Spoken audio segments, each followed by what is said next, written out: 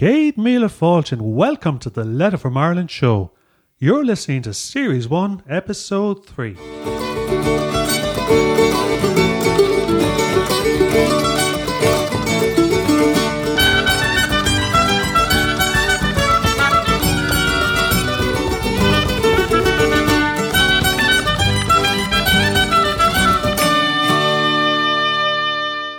Well, everybody, delighted to have you here again, all the way forward to Episode 3 of the Letter from Ireland show.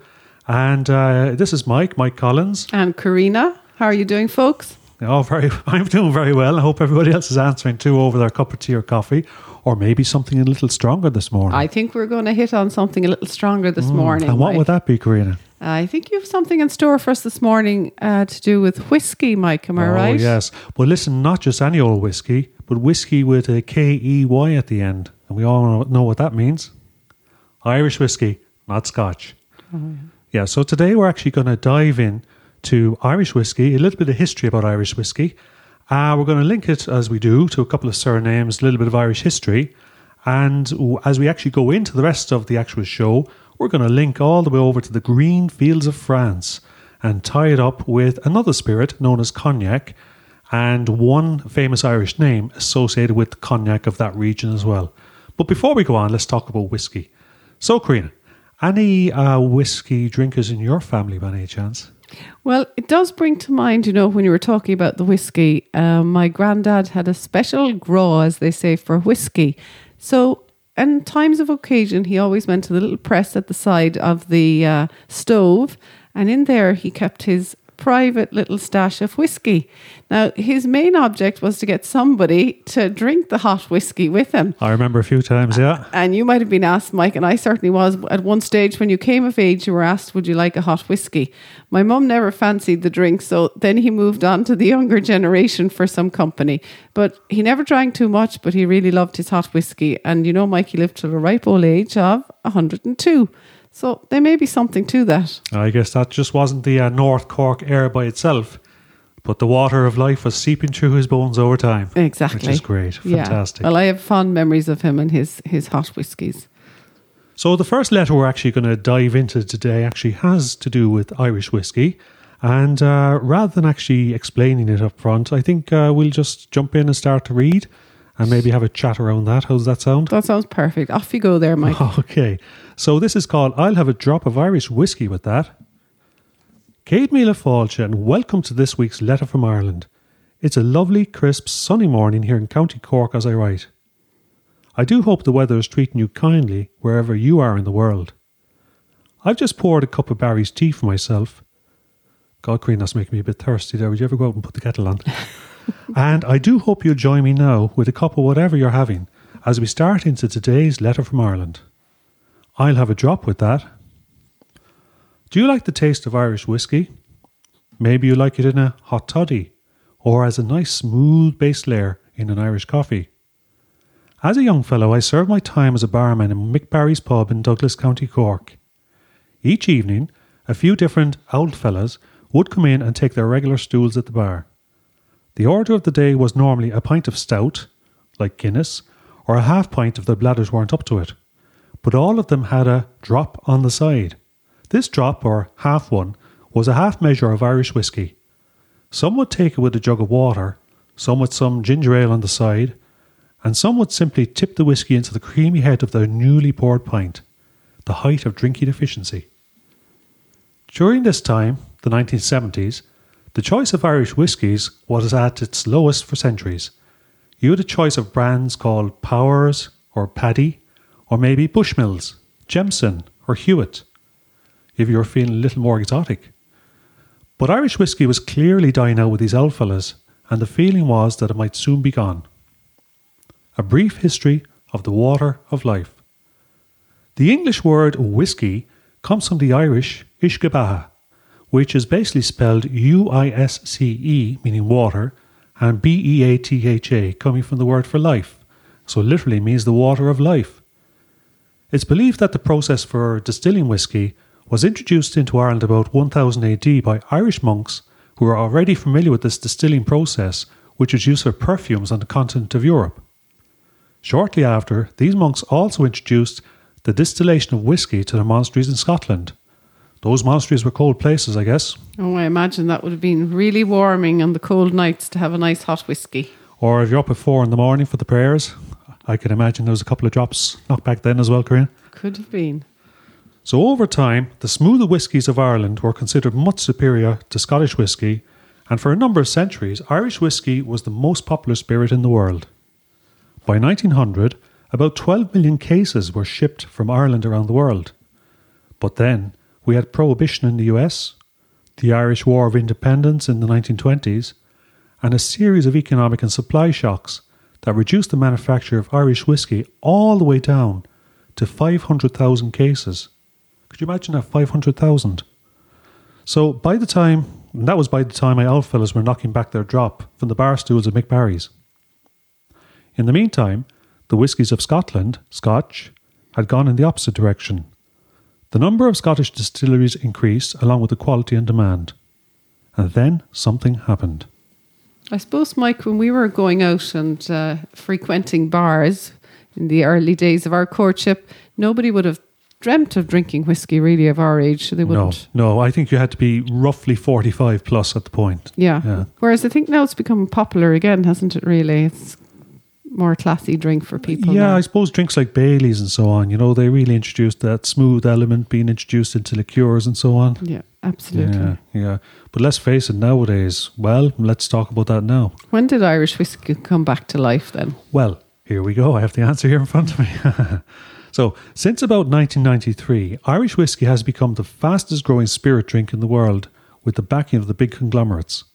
Both the smooth blended whiskies such as Jameson, as well as local whiskies that have a unique character of their own. They've both driven this charge back onto the shelves of our pubs and off licenses. It looks like we'll be back to our previous high of 12 million cases by 2020, imagine. 12 million, that's some number. Great export from Ireland now. And that's just coming back to that. But I also think there's an interesting parallel story behind this resurgence of Irish whiskey. And of course, it's a personal opinion. You know how we often chat about the catastrophic decline of the population of most Irish counties between the census of 1841 and 1961? Well, in a lot of counties, the population was reduced by 2/3 due to famine and emigration. This was a time when many of your own ancestors left these shores for a better life. Well, by the late 1800s, Ireland was just starting to regain a sense of, I suppose, Gaelic identity, an identity that had been beaten down and forbidden for many centuries. Well, today, Ireland's a young country, not yet 100 years as an independent nation. And of course, it's taken many decades to develop both confidence in our abilities and a pride in our heritage, without feeling that we have to ask someone else's permission first. Well, I really like the way you've brought, Mike, the Irish whiskey full circle there now, and it's part of our Irish heritage. Fantastic. Yeah, because I suppose when we lived through kind of a certain amount of that, Karina, hopefully a long time to live yet like your grandfather. Oh, yes. But really, I suppose that I feel it's only since the 1990s that we've regained a proper sense of national identity and confidence about where we stand on the world stage. And as we looked back, we realised what a rich culture and set of traditions we possessed. This slowly building realisation and confidence has started to produce many examples of a resurgent Irish spirit, pardon the pun, including the rebirth of the Irish whiskey industry. What do you think? So, no matter what your opinions on alcohol, whiskies, or the correct measure for an Irish coffee, I wish you sláinte and many years of health and happiness. Slán for now, Mike and Karina.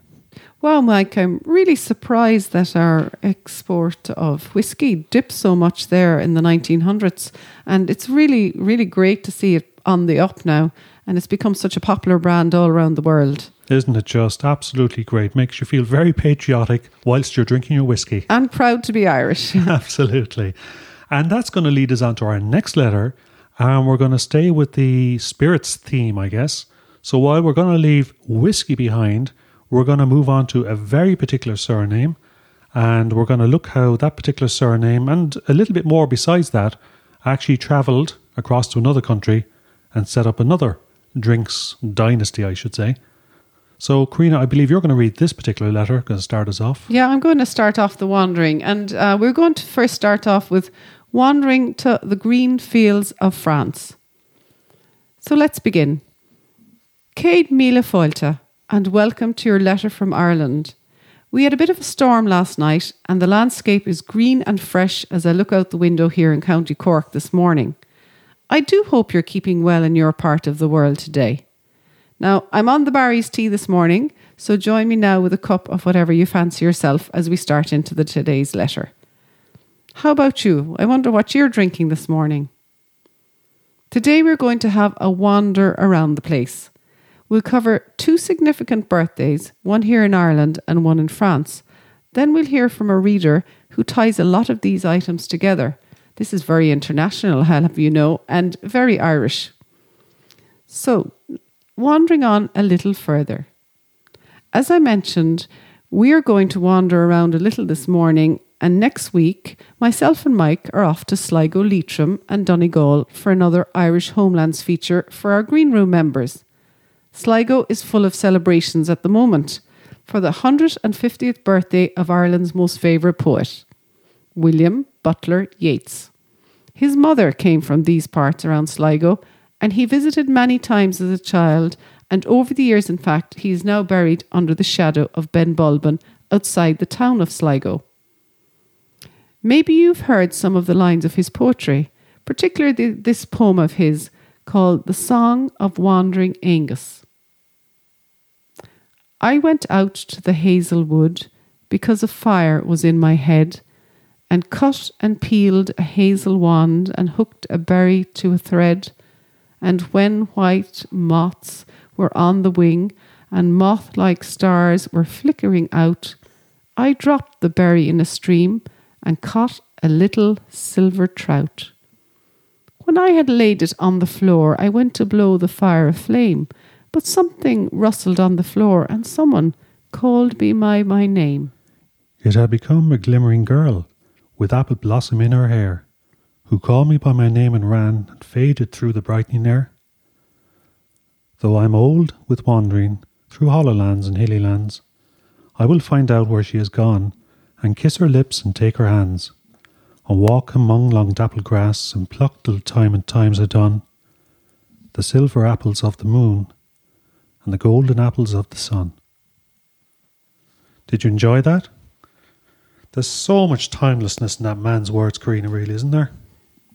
Oh, absolutely. And that's one of the poems we would have learnt at school now, Mike, isn't it? I certainly remembered it from my secondary school years. And I think we often see that one, the silver apples of the moon, the golden apples of the sun, quoted quite a bit. Absolutely. There's such something great resonance in it. And, you know, I suppose you did start by mentioning that this morning's letter was wandering, so let's wander on. And the title of that poem, The Song of Wandering Aengus, contains a man's name that was popular down through the centuries in both Ireland and Scotland. And it's the name of, well, the name Aengus, which can be spelled Aonghus or Aengus, or of course sometimes modern spelling Angus. From Aengus to Hennessy. Now, you might be surprised at just how, as you probably know already, most of Irish surnames actually come from first names. And here we're going to take the very particular example of what we just talked about, the first name Aengus, and actually looked at how that evolved into a number of different surnames, including the surname Hennessy. Let me explain a little bit more. Last week, Carolyn Hennessy from Florida was on to us with the following. Dear Mike and Karina, my roots began here in America in the early 1600s. My people relocated further south over the centuries, but they stuck together, and if you harmed one, you had all to deal with. We now cumulatively have thousands from their roots right here in central Florida. That is my southern and Irish heritage. That is who I am. So thanks very much, Carolyn, for sharing that. And I hope you don't mind us sharing it with our other readers just now. You see, in an earlier email, Carolyn explained how her Hennessy name came from O'Hennessy, which came from Ireland. Hennessy itself is a surname found in the family tree of many of our readers. That's what I've noticed, and maybe you own one yourself. It comes from the Irish O'Hengusa, or descendant of Aengus. As I mentioned earlier, Aengus was a popular name in Ireland down through the centuries, and when the surname system came into place, different groups of O'Hengusa families sprung up around the country. Today, you'll find it mostly in Munster to the south, as well as parts of Leinster to the east. When the names were anglicised, this name sometimes became Hennessy, sometimes Ennis, like the town in County Clare, although nothing to do with it, and sometimes Henchy, and so on. Well, that's really interesting, Mike. Now, so in other words, there could be a lot of listeners there today with the surname like Henchy or Hennessy, linking back to Angus. So that poem might be of real relevance to them. Up on the wall straight away. Lovely. Now, let's move a little on then to the wild geese and the green fields of France. And on to another birthday. This year, it's not just the 150th birthday of William Butler Yeats, but it's also the 250th birthday of the great cognac, or as we like to call it in Ireland, brandy, the cognac house of France, the Hennessy's. About 25 miles to the north of where I'm sitting at the moment, you're going to find the County Cork town of Mallow. If you head to Mallow and then turn right for Castletown Roach along the River Blackwater, you'll come upon the small village of Killavullen and Ballymacoy House at its centre. Now, this was the house that Richard Hennessy, the youngest son, left from in 1744 to fight in the armies of Louis XV of France. He saw service, was injured at the Battle of Fontenoy in 1745, and shortly afterwards he settled in a small town in the west of France, a town on the banks of the Charente River called Cognac. And do you remember going to that part of the world, Karina, way, way, way back? No, but I'm sure you do, Mike. Did we travel there? You do, because La Rochelle of course. is a town on the coast at Aquitaine. And just inland a little bit, you'll find the whole Charente, you'll find the actual Cognac region itself. But I don't think our tastes were that developed. They weren't developed. I don't remember sampling any of the cognac then. I think lying on the beach and having some seafood was the extent of our cultural endeavours back at the time. Yeah. So it was in Cognac that Richard Hennessy experimented with a particular style of brandy. And this was a precursor to the cognac that we still know today. The firm stayed in family hands down through the decades, and there is still Hennessy involvement, even though the company has now assimilated into a much larger luxury brand corporation. Now, earlier this year, Frederic and Maurice Hennessy, descendants of Richard Hennessy of Killavullen, you remember that little village I mentioned near Mallow, welcomed their French growers and producers back to Ballymacoy House, which has stayed with the family down through the centuries. Isn't that amazing the way that can come around just full circle like that? I think it's wonderful. Yeah. Wonderful. And I was just kind of thinking earlier as well, Karina, that idea of their ancestor heading off for France, that was the way with the person who wasn't the eldest in the family. They had to go away and seek their fortunes because, if you like, the house and the lands were being passed on to the eldest son or whoever it was at the time. Well, what a fortune he found. He really did well for himself. Yeah. One of the things that struck me most was Maurice's explanation of the French term terroir, a term often applied to describe the region from which a French wine originates.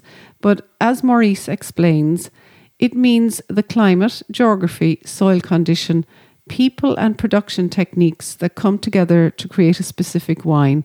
And in short, it means a sense of place and of origin and of home.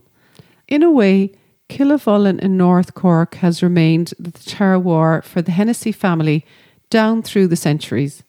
And Sligo has been the terroir for the poet William Butler Yeats.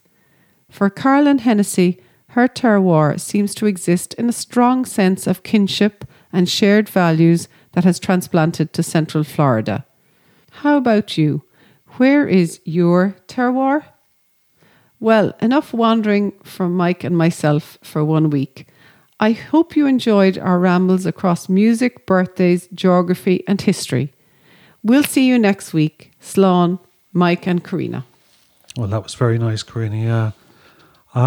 Isn't it amazing how, I guess, just that sense of kind of full circle all the way around from, that sense of terroir, and I love that word. It's a pity it's not an Irish word, by the way, but, we let that one go. We let that to the French. Yeah. And, that sense of kind of home, that sense of connectedness that you can have no matter where you are. And it seems, no matter what species you are, be you a plant or be you a person, terroir counts. Absolutely, yes. Yeah. And I just fantastic that the Hennessy family came full circle and Maurice and his brother, invited the growers from France back here to Ireland, back to that house near Mallow after all those centuries. And it reminds me of that old Irish saying, Ní léon tíntáim ná híntáin féin. Which means, Mike? I think you know.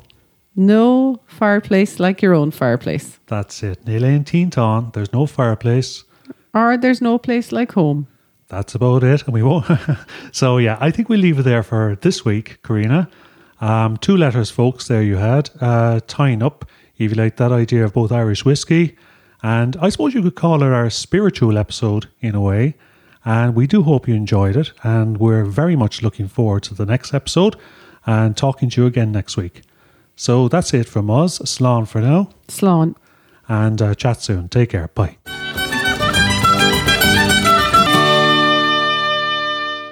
Okay, that's it from the Letter from Ireland show for this week.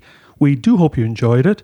Remember, you can see the show notes, all the letters, the links and so on mentioned at youririshheritage.com/episode 103. That's youririshheritage.com/episode 103. And do remember to join us for next time. And we're going to continue along this so-called spiritual journey, if you like. And we're going to actually visit a number of McCarthy's bars. And then we're going to actually look at one Irish pub in particular. So really looking forward to that. And really looking forward to tuning in and joining us next time. Take care. Slán.